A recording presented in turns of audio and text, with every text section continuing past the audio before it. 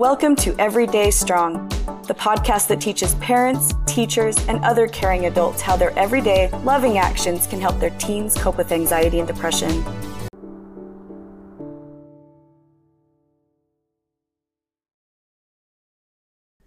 Hi, and welcome to the Everyday Strong podcast. My name is Eliza, and I'm a new Everyday Strong employee.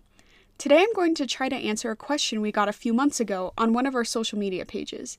A parent messaged us because she was concerned about her son's texting. Because of a few different group chats, he was getting hundreds of texts a day, and she was worried this wasn't healthy but wasn't sure how to go about setting limits. This is a really common situation that many parents of adolescents face. It's a situation that my own parents struggled with years ago while I was a teenager living at home. Constant text messaging? Guilty. And it didn't help that my senior year of high school that I had started a long-distance relationship with my now husband. That relationship survived on the hundreds of texts we sent each other each week. It drove my parents, especially my dad, who is not into texting, crazy. When it comes to texting and phones, there are a lot of things parents may worry about. Cyberbullying, sexting, disruptions at the dinner table, and distraction from important schoolwork, to name a few. These concerns are valid. But like with other forms of technology, the rewards may outweigh the risks. Teens who text or use other forms of instant messaging benefit from the opportunity to maintain close connections with their peers anytime, anywhere. This is important because adolescents are going through a process called individuation.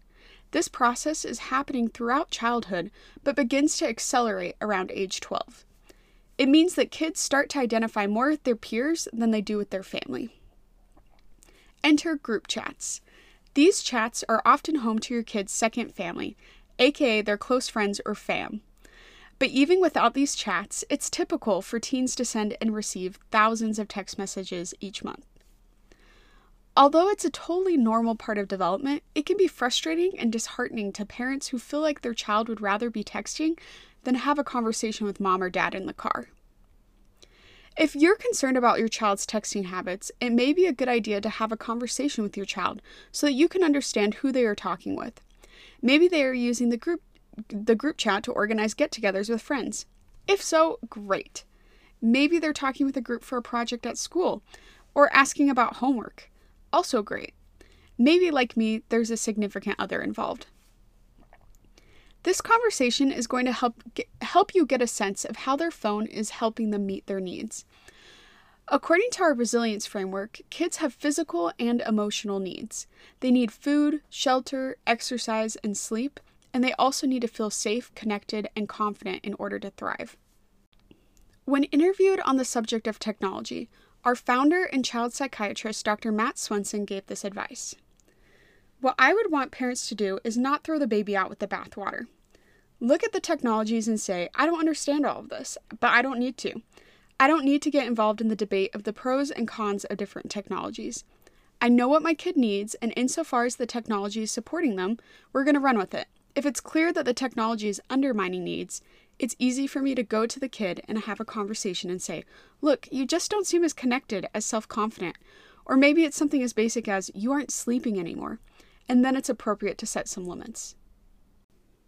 So, as a parent, you can and should set boundaries when it comes to technology use and texting.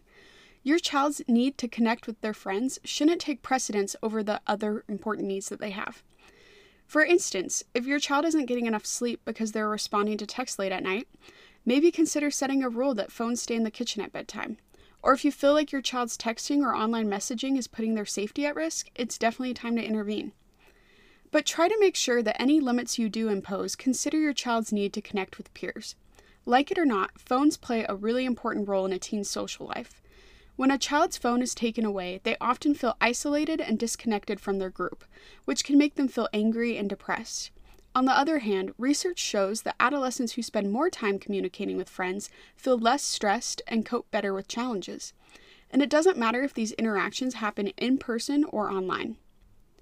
When you're able to step back and think about the situation with your child's needs in mind, you can feel more confident in setting limits that work for your child.